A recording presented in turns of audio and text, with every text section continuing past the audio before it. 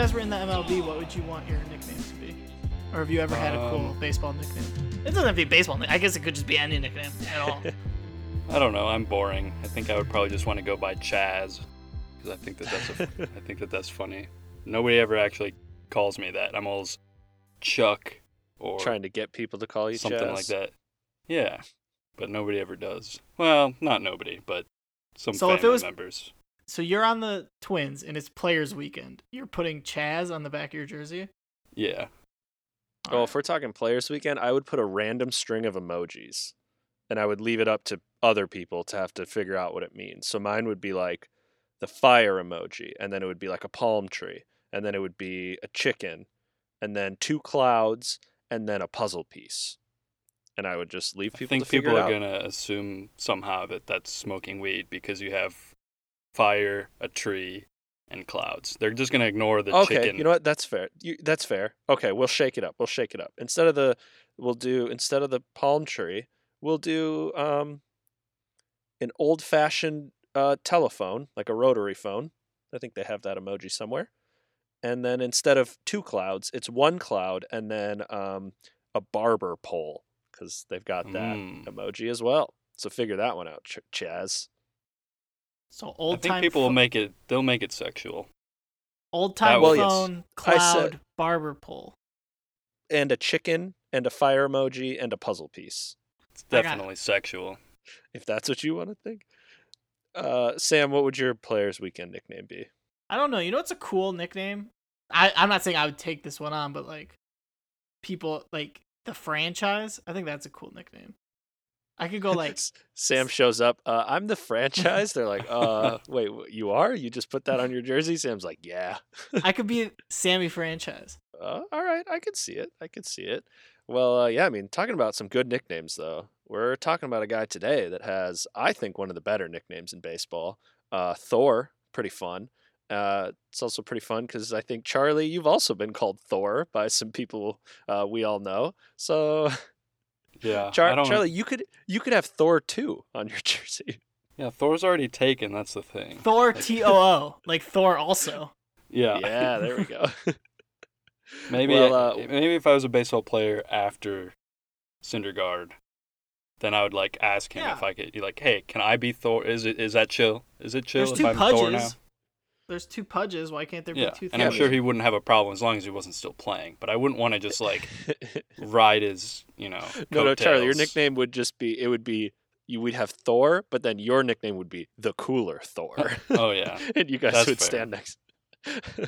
Well, welcome everybody to One Game at a Time. This is the podcast where we tell the story of a single game from baseball's history. I'm Warner, and I'm joined by my co-hosts, Sam and Charlie. Hello, guys. We got Sammy Franchise. Ooh. We got Chaz, the Cooler Thor 2. We're still working on it. How you guys doing? Thor throws 100 miles an hour. Charlie, how fast could the Cooler Thor throw? Not very fast. I don't think it would register on a So it's like cooler gun. in terms of like, they throw a flaming fast. Thor throws a flaming fastball. The Cooler Thor throws a literal cooler pitch because it's colder. Yeah, but I wear sunglasses. It's a cooler. Yeah.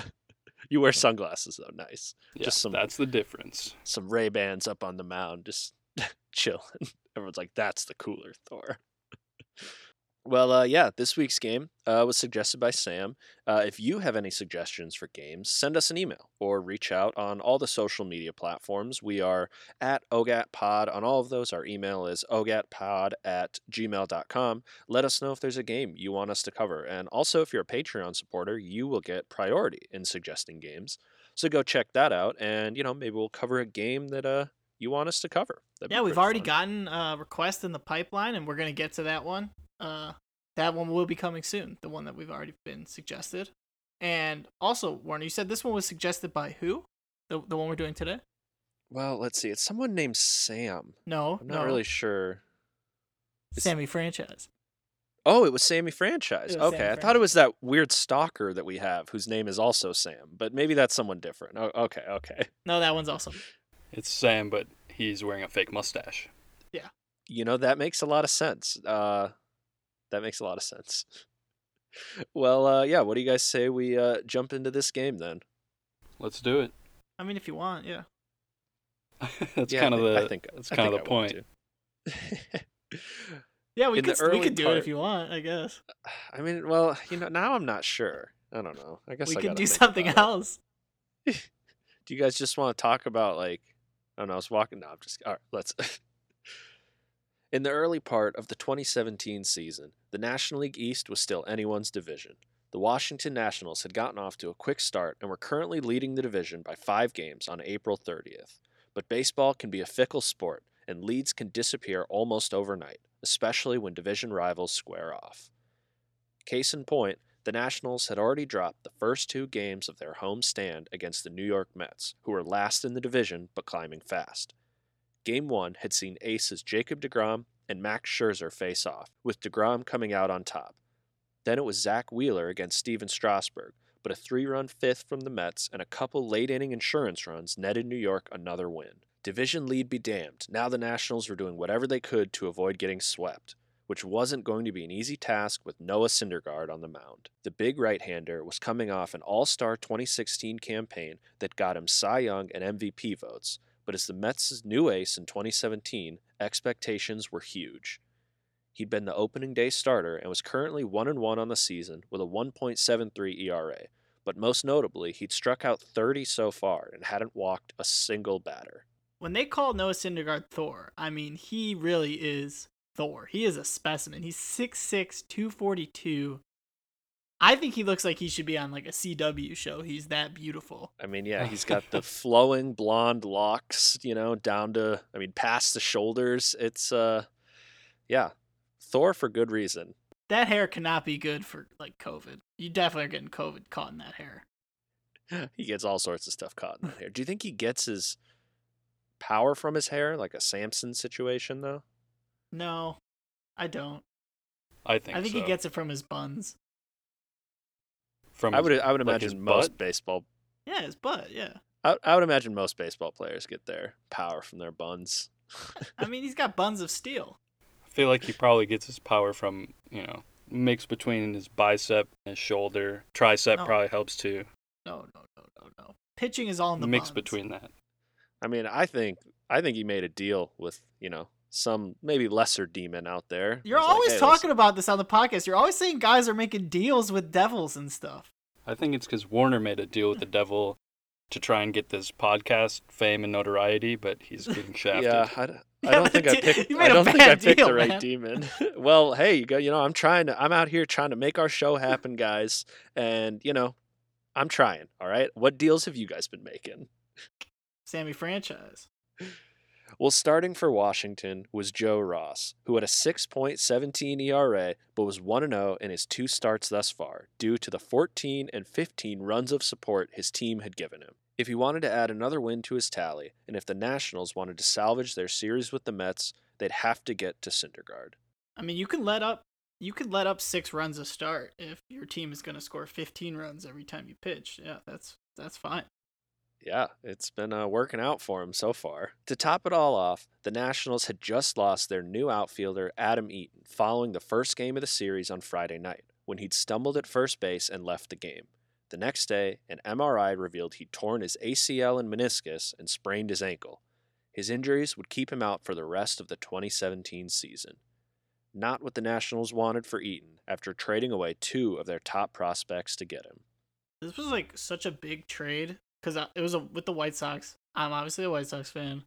You are? I am. Sammy Franchise is a White Sox fan. And this was big. This is how we got Lucas Giolito. This is how we got Ronaldo Lopez. This was like headline news trade. And then within a month of the season, Eaton gets hurt. And that sucks. When you trade away your number 1 prospect, Lucas Giolito, to get Adam Eaton, and he gets hurt right away, you feel like you're just fucked, I bet.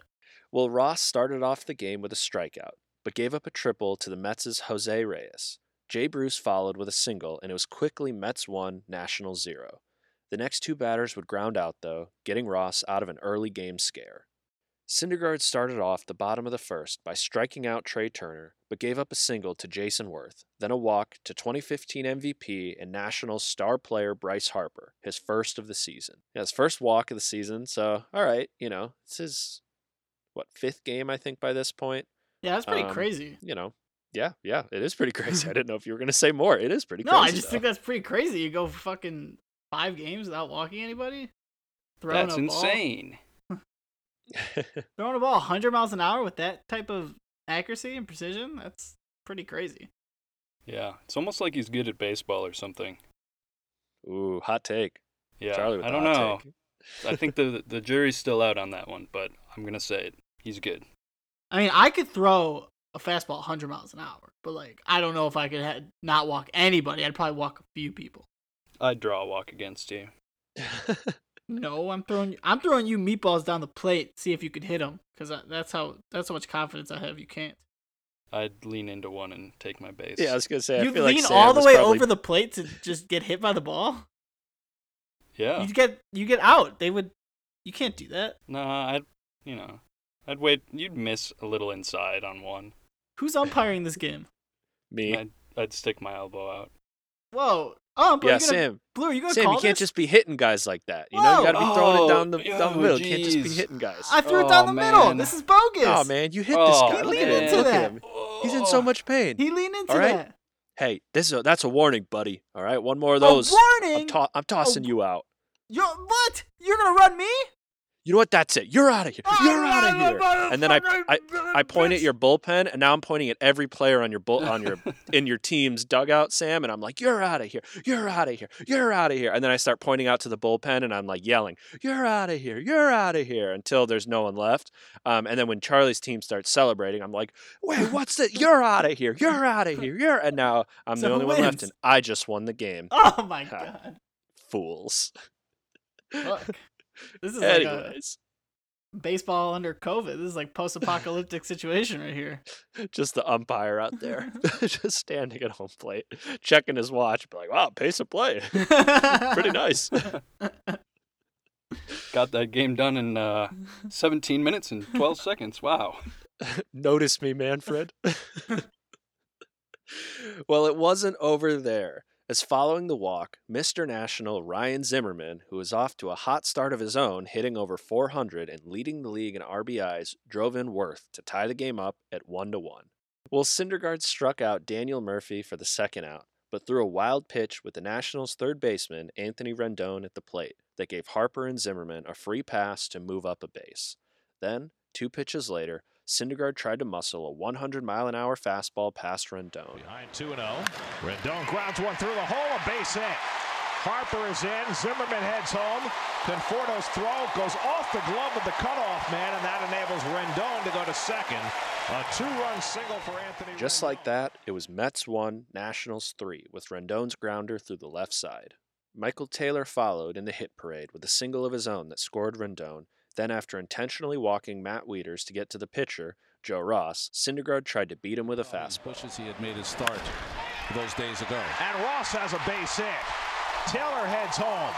Conforto's throw to the plate, hits the runner, and the Nats have a 5-run first inning. Pitchers who rake. I can't believe a pitcher is hitting a 100-mile-an-hour fastball. That is insane. Yeah. I mean, he put a nice swing on that ball. I gotta give him credit. Yeah, credit where credit is due. He fouled one off earlier in the at-bat, and I was like, oh, shit, this guy, that's pretty good. Pop. And then he got a hit, and I was like, oh, he came to play. Put him on Mount Crushmore. Put him on Mount Crushmore. I love it, Sam. Joe Ross on everybody's Mount Crushmore. Just him over and over again. Man, he pitched in the World Series. He got blown up. Yes, he did. Joe Ross got blown up in the World Series. Well, they should have just, let him hit the whole time. I bet he would have done much better. He did hit in the World Series. I wonder how well he would have hit if he would have had a banging scheme to help him out. Yeah, he went 0 for 1 in the World Series with a strikeout. I'm saying they should have put him in the lineup every day. Then, oh boy, World Series MVP Joe Ross right there. Well, how about we talk about Syndergaard? Yeah. Well, after giving up 5 runs in the first inning, Syndergaard finally stopped the bleeding when he got Trey Turner to ground out. Not a great inning. Yeah, not a great inning for Syndergaard, but it sucks to be Trey Turner when you make 2 of the 3 outs by striking out. Yeah, and then you finish the inning by grounding out. bat around and then you end after it. the pitcher just got a hit, you're like, okay, I can do Here we that. go. All right. I struck out the first time. This is my shot, and then he grounds out. Oh, that sucks. Who made the other out? Do we know? Daniel Murphy struck out. Okay. So yeah, Murphy and Trey Turner, who makes 2 of the 3 outs. Losers. Down 5-1 in the top of the second, the Mets needed to cut into the Nationals' lead, and they started making progress when Rene Rivera homered to left on Ross's third pitch, making it Mets 2, Nationals 5. The remaining Mets couldn't tack on anymore, though, giving the Nationals another chance at Syndergaard. The first batter, Jason Worth, hit a bullet to third that was snagged by a jumping Matt Reynolds for the third out. That was a great catch by Reynolds. This ball should have been a double. Stole a hit from Jason Worth here, that's for sure. Then it was Bryce Harper, but following the fourth pitch, Syndergaard suddenly clutched his right side in pain and took a lap around the mound. As trainers rushed to the mound, it seemed clear something was seriously wrong. After a quick discussion, Syndergaard was out. Later exams would reveal he'd torn his right lat, and he'd eventually be sidelined for most of the 2017 season. After an offseason filled with so much hope, it was the last thing Noah Syndergaard wanted. Yeah, and it's the last thing the Mets wanted. Jeez. Yeah. Yeah. Syndergaard's dealt with injuries, and I mean, people say it, humans are not supposed to be doing this kind of thing, throwing a ball like that fast with that torque and shit. Yeah, I mean, it's worth noting, they mentioned at the top of the game that Syndergaard's the hardest throwing pitcher right now. In 2017, he's the hardest throwing pitcher in baseball. Even his breaking balls are still almost faster than some guys. And he's not normal stuff. He's not Aroldis Chapman come in for 1 inning, 10 to 15 pitches. He's routinely going 6-7 innings, throwing 90 pitches. With things like this are going to happen, unfortunately. I've heard that Mets staff have tried to convince him to not throw 100% on every pitch so this doesn't happen to him, and he shuts that down right away and says, no, this is what makes me the best, so I'm going to keep doing it. He's a competitor, yeah. I mean, what does that mean, not throw 100? How could he do that? Won't hitters just fucking feast on him when he's not throwing it 100%? No. I mean, I think it's pretty common for starting pitchers to like even Nolan Ryan was the kind of guy, part of his longevity was that he knew his stuff was good enough that he could take something off so that he could throw 140 pitches in a game. And then you turn it, it's not pitching at 50% throwing BP, but it's throwing at 95%, just taking a little bit off, not doing that extra oomph at the end. Well, maybe, and I'm not going to shit on Syndergaard. I think he's a good pitcher, but maybe he doesn't have the skill to do that. Yeah, maybe. Because one thing about Ryan that I've always heard is that he was able to turn it up a notch. And I don't think that means pitching 110%, because 110% isn't a real thing. I think that's what people have tried to say with Syndergaard is the way he pitches is just so fast and so violent, honestly, that this stuff's just bound to happen. Syndergaard had pitched 1 1/3 innings, allowing 5 hits and 5 runs while striking out 2. Replacing him was Sean Gilmartin, who got Harper and Zimmerman to ground out to end the inning. New York inched closer as Jay Bruce blasted a home run in the third, making it 3-5, but the remaining Mets would go down in order. Man, Jay Bruce is always around. He's just always around hitting 30 homers. Yeah, I wish he played for the Blue Jays, though. Why? He never has, because his name is Jay. Oh my god, I'm an idiot. I thought you were being sarcastic, Sam. No, I'm so dumb. He could be Mr. J, Mr. Blue Jay. You put that in the notes too, and I was like, why do you want him to play in Toronto? What are you talking about?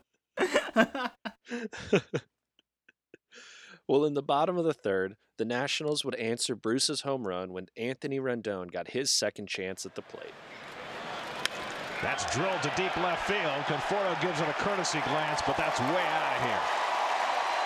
Anthony Rendon parks his first home run of the season. His third RBI of the day, and the Nationals now lead 6-3. This was a major ding-dong. Yeah, this was a good one. That's a ding-dong. Well, Michael Taylor would single again, but the remaining Nationals couldn't drive him in as the game went into the fourth. Matt Reynolds singled off Joe Ross, then the new pitcher, Sean Gilmartin, roped a double into left. And he slices one down the left field line. Worth's not going to get it, and it goes to the wall. Reynolds digging for third. He's going to be waved home. Turner's relay throw, not in time. Sean Gilmartin with an RBI double to get the Mets back within 2. Pitchers, what is happening? Yeah, are we watching a game that's like out of the Twilight Zone or something? Yeah, is this it's wacky an alternate world? universe? Yep. I mean, pitchers Jeez. sometimes, as we said by Joe Ross, sometimes pitchers hit doubles.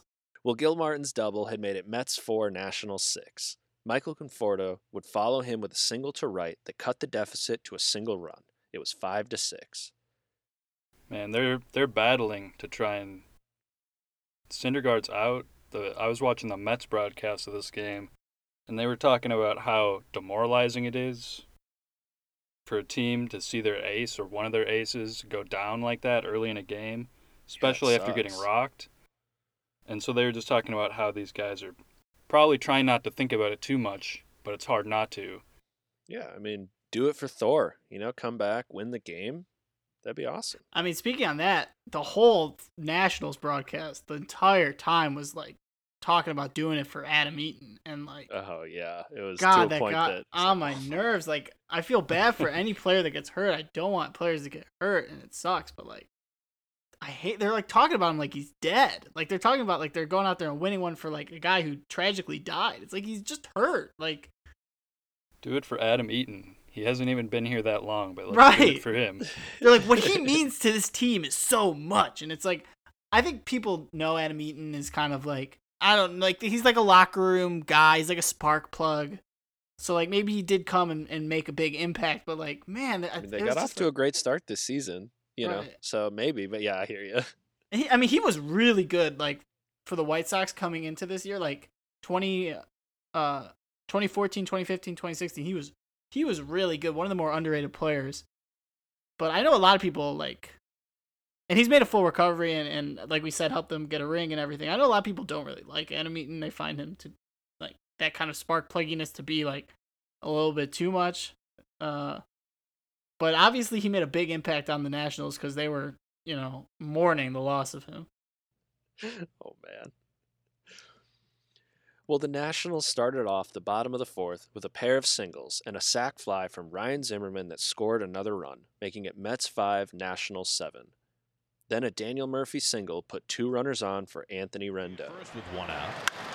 And that's in the air to deep left center. Back goes Granderson near the wall, and it's out of here.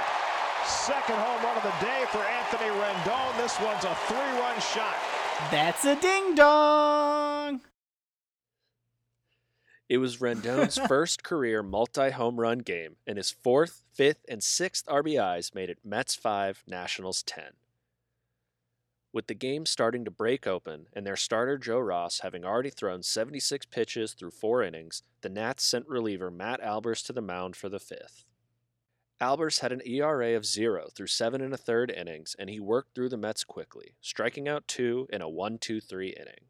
If you saw a picture of Matt Albers and you were told he was a professional athlete, what sport would you say Matt Albers played? Bowling. I was going to say darts. Yeah, that too. Yeah, darts is a good one. I was going to say he's one of those guys you see on ESPN2 playing professional cornhole. Yeah, I mean, Matt Albers is the kind of guy that shows up to training camp every year, and they say he's in the best shape of his life. That he's that kind of guy. We love Matt Albers, though. I mean, well, Matt Albers played for a long time and had a really good career. So, like, yes, it was up and down, but most relievers' careers are up and down. So I think Matt Albers has a lot to be proud of. But yeah, my immediate thought is I think darts is a great one. Yeah, darts my immediate thought was cornhole, but I think it's darts. I think you win, Warner. Thanks, guys. Something about watching Matt Albers it. pitch too is kind of scary. Like, he looks kind of scary. His facial expressions and stuff is like, I don't know what he's doing, but seeing a man that large making those faces, I wouldn't really want to be in the batter's box. Well, after giving up 5 runs, Sean Gilmartin was replaced by Fernando Salas for the bottom of the 5th, but Trey Turner doubled off him to start the inning. After Bryce Harper walked and both runners advanced on a Zimmerman groundout, the Mets elected to intentionally walk Daniel Murphy so they could keep the double play in order. But, in doing so, they loaded the bases for Anthony Rendon, who made them pay. 2-2 coming, and Rendon flies one to deep right center. Back goes Lagares near the wall, and it's off the fence. Turner is in, Harper scores, Zimmerman is in. 9 RBIs for Anthony Rendon, and it's 13-5 Washington. That was almost a ding-dong. It was also really dumb, I feel like. Why would you pitch to Rendon? I thought it was really dumb to load the bases for Rendon. But law of averages says Rendon is 3 for 3. He's not going to go 4 for 4, you know? And then he does. I feel like sometimes, you just got to throw, I don't know, you just got to throw that shit out the window, it feels like sometimes, and just go with your gut. Rendon has been killing you all day. He's going to keep killing you. I don't know. It was, like I definitely get what you're saying, Sam. And I agree that normally that makes sense. But I don't know. I mean, you're just watching this game. You knew Rendon was going to do something big here. You knew he was going to come up big. And yeah, sure enough. Also, just because he's 3 for 3 and realistically probably will be 3 for 4 after this at bat, still doesn't mean he's going to ground into a double play. He could strike out or pop up or do anything, and then the bases are still loaded. I'm not a intentional walks. You're just like, this easily could have been a home run, and man, that would have been really bad for them. Yeah. Well, Rendon's bases clearing double was mere feet away from being a grand slam. But either way, he'd take the 3 more RBIs that made it Mets 5, Nationals 13. With his 9th RBI, Rendon set a new franchise record for the Nationals that stretched all the way back to when the team was still in Montreal as the Expos. So, I mean, I think at this point, listeners, usually, we try to give you guys a, tense, back and forth retelling of the game. We like to try to not tell you what's going to happen. Right. But I think you guys can pretty much tell from this point. It's Mets 5, Nationals 13. Well, I mean, there's been we try to keep the suspense. We try to keep you guys in suspense. And look, if this game, it's 13-5 right now. If this game was a Mets comeback, that would be an awesome game. Like, that would be awesome. But that's not going to happen, guys. It's just about to get worse for the Mets. It's going to get really, really bad for the Mets. And we're just going to have some fun. We're just going to have some fun talking about it. We're going to play some Nationals highlight sound effects and just, And only Nationals highlight sound effects. There will be no more Mets sound effects. This is all Nationals from here on out. Hey, they got their airtime early. Yeah, they can't be too mad. Buckle up there, listeners, and enjoy the ride as we now pretty much only talk about the Nationals, but we're going to have fun doing it. Well, the Mets could only muster a single in the top of the 6th, which gave the Nationals another chance to tack on more runs, which they promptly did when Matt Wieters smashed one over the left field wall for the Nationals' 14th run of the game. The Mets couldn't score in the top of the 7th, obviously, but the Nationals started off their half with back-to-back doubles that made it Mets 5, Nationals 15. Rendon singled again, making him 5 for 5. But for the first time all day, he didn't knock in another run as Daniel Murphy was held up at 3rd. Law of averages says he's not going to go 6 for 6, okay? I get it. He went 4 for 4, and now he's going 5 for 5, but he's not going to go 6 for 6. You got to keep pitching to him. There's no room for laws in Nationals Park, Sam. Was I the only one mad at Daniel Murphy here? For not just going home? I mean, yeah, he should have tried it.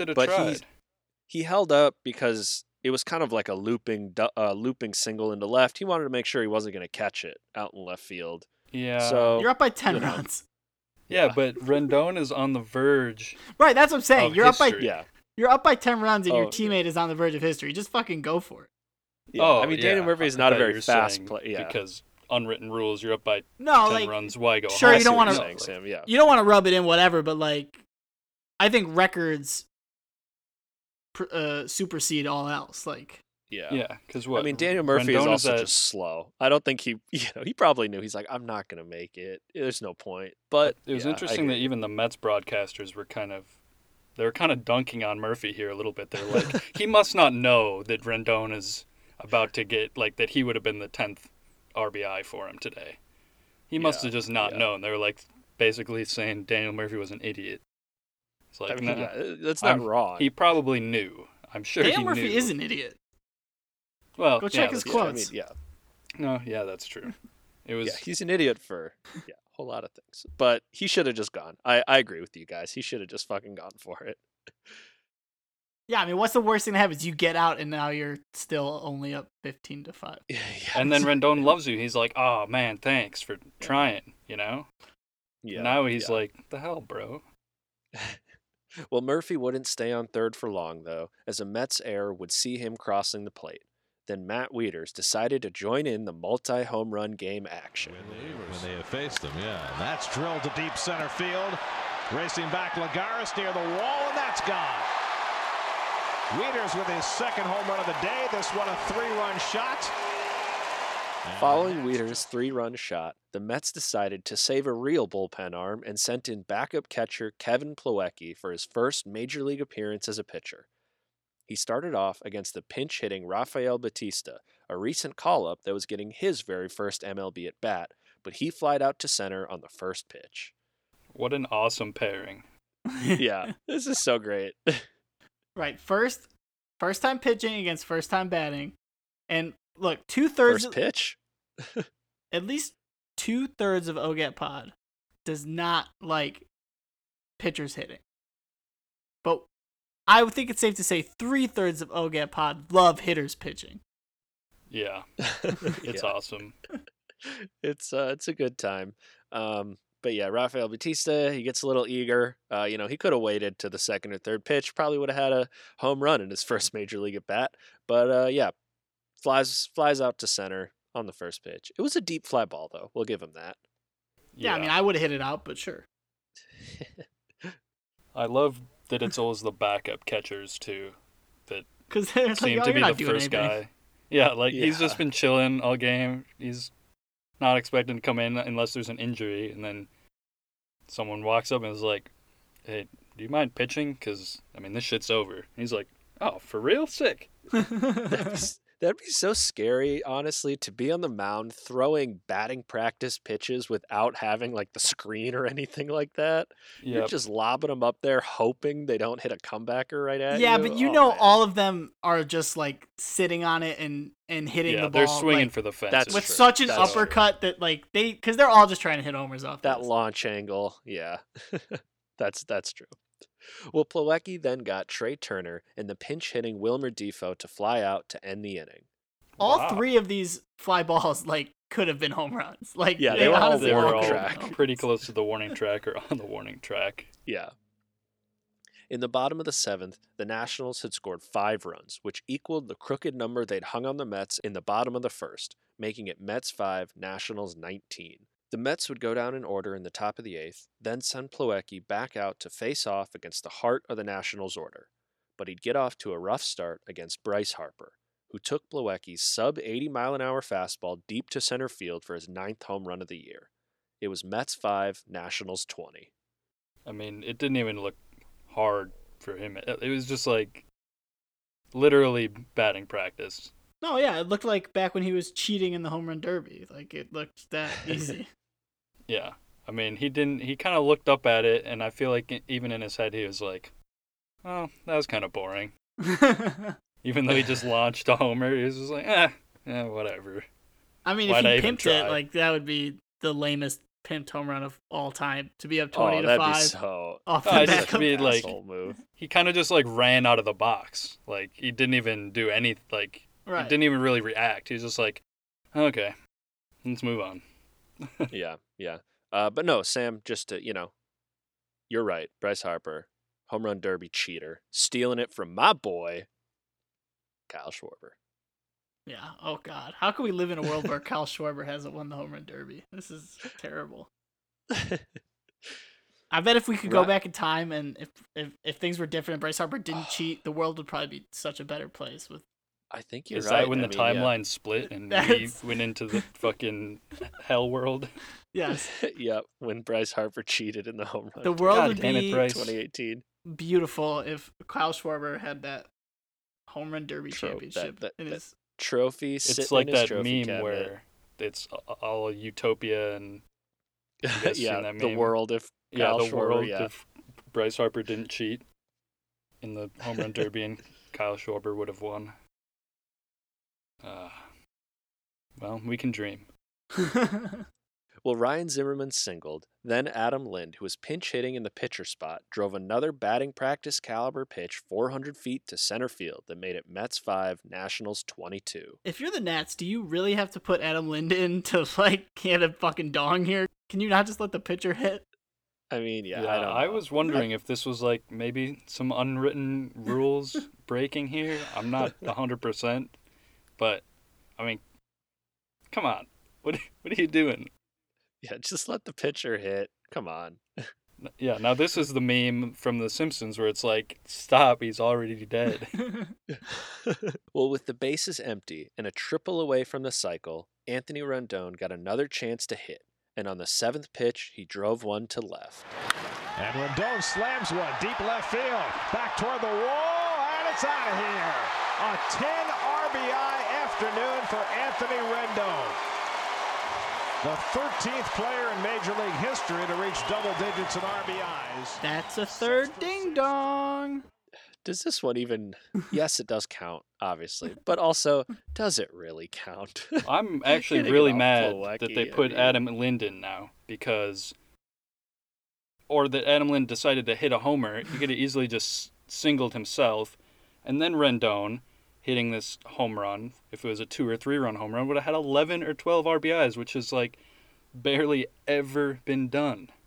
Yeah, I mean, isn't 12 the 12 record? is the record. Yeah, 12 is the record. So if Zimmerman would have just singled, which would have been plenty easy. Zimmerman singled. I mean, if Lind would have singled, then Rendon would have got 12. Well, it wasn't a triple to complete the cycle. His solo shot made it Mets 5, Nationals 23. And gave Rendon his 10th RBI of the day, pushing the Nationals record he set a few at-bats ago just a little further. And yeah, he becomes one of just 15 players who have ever hit 10 RBIs in a game. Like, that's awesome. A pretty ridiculous stat line that he had. Yeah.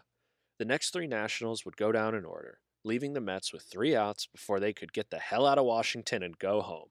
It would take just 4 batters to finally end the game. Anthony Rendon had gone 6 for 6 and knocked in 10 runs in the Nationals' win over the Mets. Matt Albers would get the win, and Noah Syndergaard would take the loss. The 7 home runs the Nationals hit was a team record. With Rendon's stat line, if you 6 hits, 3 homers, 10 RBI, that's a series. Like, that's an incredible series. Like, if you did that in the World Series, you'd get the World Series MVP. And he did this in 1 game. In 1 game. Yeah. It's also crazy that with this 7 home runs the Nationals hit being a team record, they hit 3 of them in the bottom of the 8th inning off of Kevin Plawecki. That is wild. Well, it's just funny. Like, Kevin Plawecki was literally throwing batting practice. Like, he was throwing ball barely faster than they would throw batting practice. Yeah, he almost gave up 6 homers, let's be real. Yeah. Yeah, I don't imagine that, like, Rivera was throwing down signs for him or anything. I don't imagine Plawecki had multiple pitches in his arsenal. I think he was probably just throwing the heater that wasn't his version of a fastball. Well, they did say on the Mets broadcast, while Plawecki was pitching, I think it was after he gave up the first home run to Harper, he was like, why doesn't he throw a breaking ball? He's got to have something that he can just throw out there even if it's not any good. And then the other broadcaster was like, who cares? Who cares? Like, who cares is a great thing for that broadcaster to say. Points for him. And then, I mean, what do you want him to do? You want him to... Crisis they were actually having a good time. They were praising Rendon. I thought they were really classy, actually. They were like... Oh, that's good. They were talking about Rendon and getting hyped about him potentially getting to 10 RBIs. So that was cool. What do you want Plawecki to do? Try to throw some kind of breaking ball and throw out his fucking elbow and miss the rest of the season? Yeah, or hit the player and then start some sort of like shit that they don't need. Just groove him in there and get out. Get out of it. Yeah. The Nationals would never relinquish their lead in the NL East and would go on to win the division, while the Mets, just 2 years removed from appearing in the World Series, would finish fourth. The Nationals would ultimately fall in the National League Division Series to the Cubs, but in 2017, this team of hitters and a stellar rotation showed flashes of brilliance that would later come to fruition when the Washington Nationals finally won the World Series in 2019 over the Astros for their first championship in franchise history. Harper was holding them back. He said he was going to bring a championship to DC, and he did it. And he did. That is one of the best baseball, just random off-season shit moments that I love. Bryce Harper in full Phillies garb at his introductory press conference in Philadelphia says, after signing for $330 million. Says, my goal is to bring a championship to DC. Wah, wah, wah. And even though he'd given up 4 runs in his 2 innings of relief work, Kevin Plawecki would return to the mound in 2019 and throw 2 perfect innings for the Cleveland Indians. But stunningly, he'd be left out of the Cy Young vote. Kevin Plawecki was robbed. Yeah. Completely robbed. Baseball is just not fair sometimes. It's just not fair. What, you're going to give it to Verlander? You're going to give it to Cole? No, come on, throw a vote to Plawecki.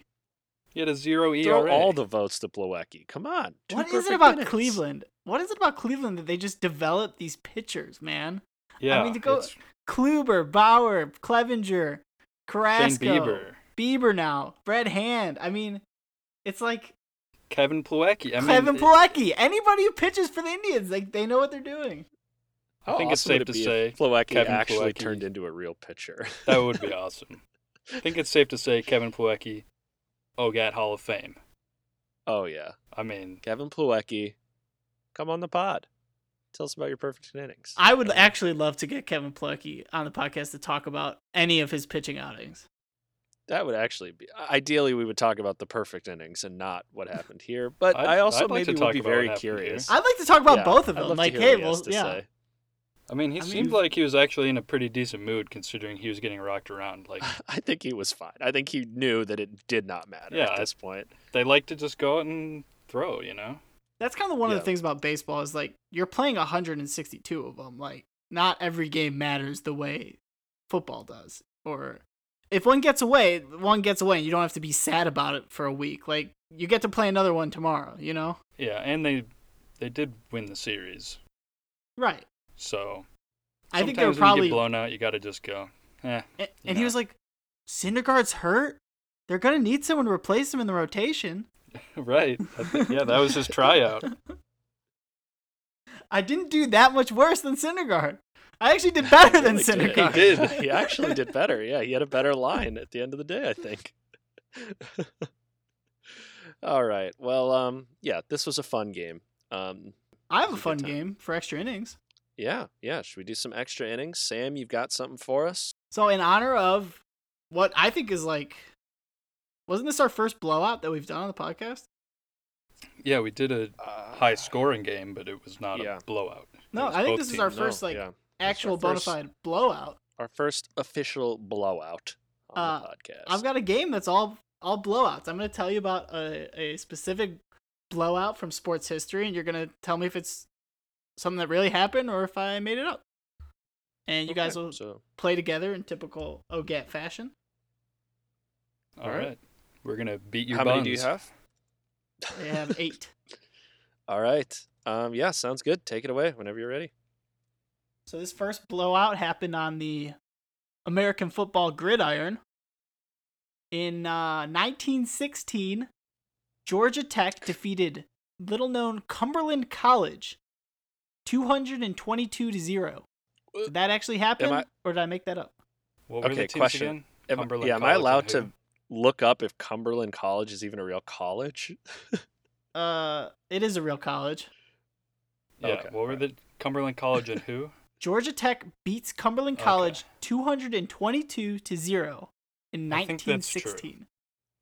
As long as he's not making up something random, like it was 1918 or something. I will say I'm not doing any bad faith moves like that. Okay. I feel like I remember this 200-point college football game going down in history as one of the craziest. Because Georgia Tech is like a bona fide college, football play, like powerhouse. That's the word I'm looking for. They are a football place. Yeah, a football powerhouse was the word I was looking for. Yeah. But I'm sure, yeah. And Cumberland College, I think, was just like a bunch of nobodies, and I don't even know why. So you're played. saying true? Yes. Yeah. I'll go with true. Yeah. That is true. Nice. Cumberland Good job, College Charlie. actually had shut down their football program before this game was played on October 7th, 1916. But Georgia Tech allegedly was so upset that their baseball team had lost to Cumberland the previous season 22-0 that they demanded Cumberland honor their previously scheduled game. And so Cumberland College sent a hastily assembled crew out to play Georgia Tech, and they got destroyed, with Georgia Tech scoring 32 touchdowns and Cumberland having 15 turnovers, 9 fumbles, 6 interceptions. My God. They just bullied Cumberland into playing this game with not even having a football team. It was a revenge game. Yeah, I like that their baseball team lost. You said 22-0. Yeah, 22-0. Like, fuck it. Tack on a 0 after that, and we're going to beat them by that much. Like, that's crazy. Oh, wow. All right. What you got for number 2? All right. We're going to take you to the rink. We're going to put this one on ice. And in 1987, a huge rivalry, Australia versus New Zealand, Australia beat New Zealand 58-0. Oh my God. In a game of hockey. That number just seems too insane to me. I feel like you just wouldn't have enough time to even score 58 goals. You know? I mean, 220 in the football game is insane too, but they go up by 7 every time they score a touchdown. So exactly. 58. Holy shit. My gut says false. I feel like my gut is initially going to say false on all of these, but I don't know. I'm just gonna go with false on this one, Charlie. Yeah, that's my gut too. 58 just seems too much. Yeah, I don't. Okay, we're gonna say false. This one's actually true as well. Oh my God. New Zealand's hockey team was less than a year old when they entered the 1987 World Championships of Hockey.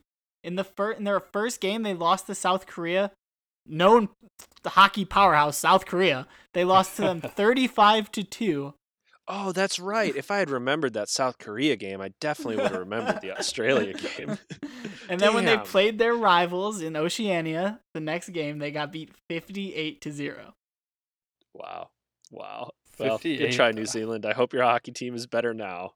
All right, number 3. In the 2004 FINA Water Polo World League, which is an international water polo league. Oh, I watch all kinds of water polo, so I've got this one on lock. Right, I already know in a what group stage game, Serbia and Montenegro beat China 44-6.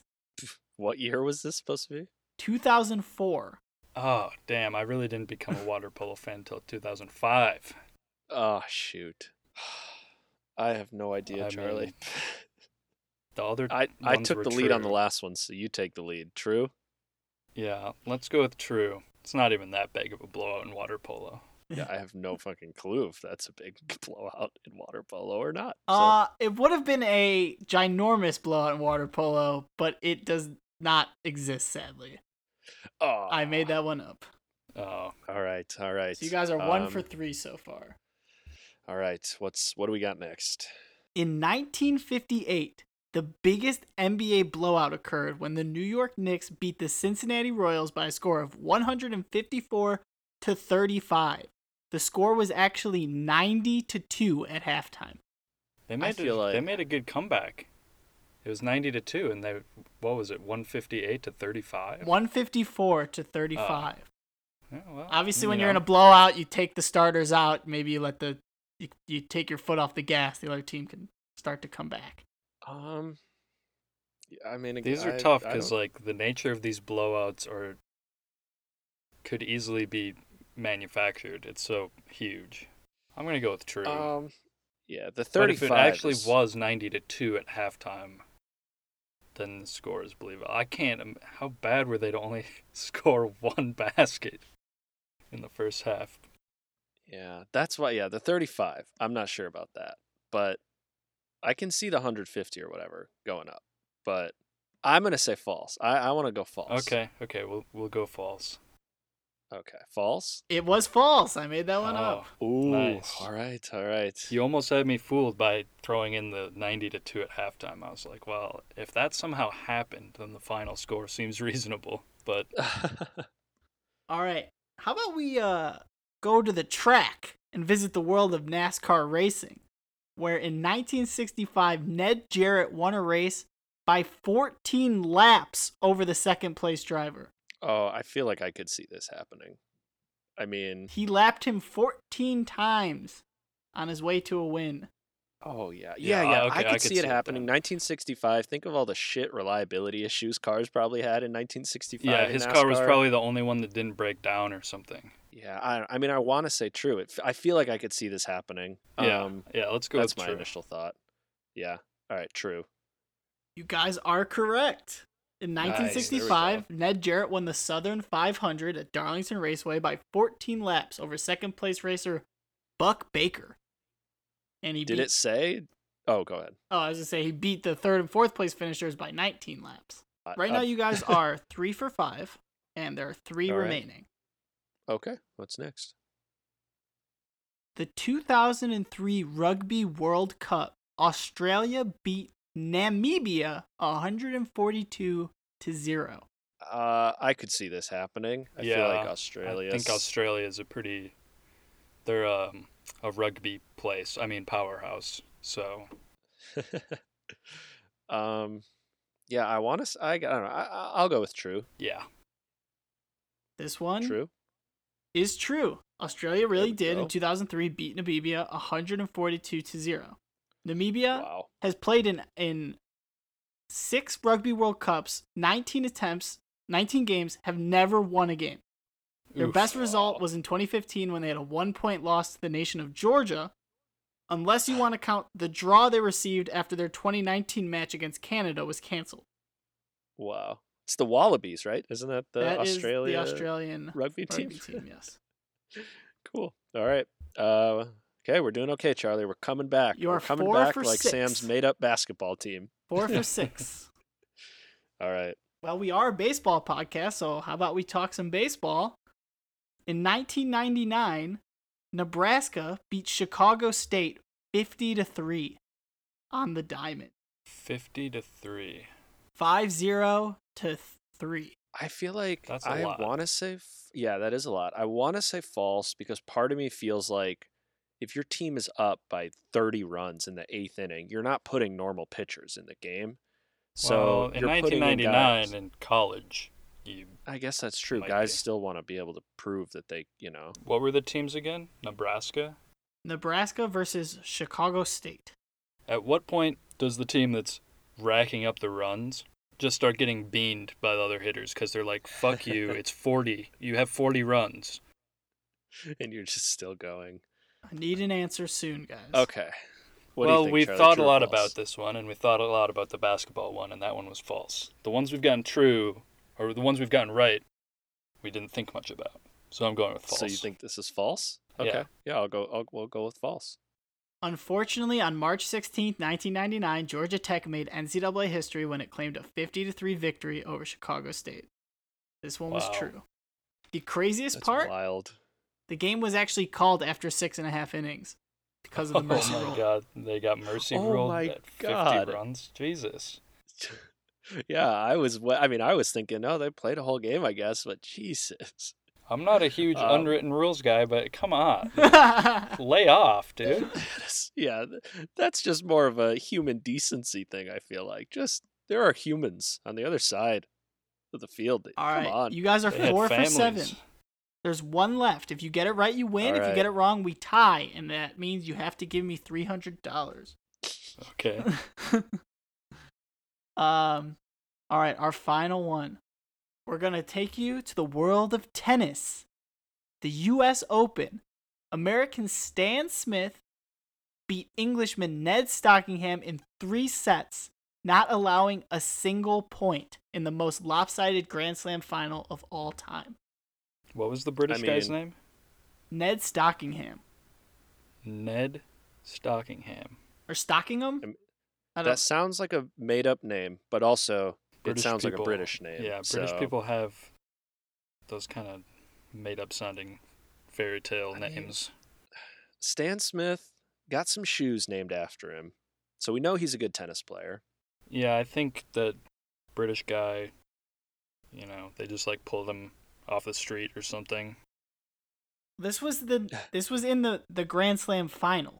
This is the most lopsided Grand Slam final. Oh, this was in the final? The most lopsided Grand Slam final of all time.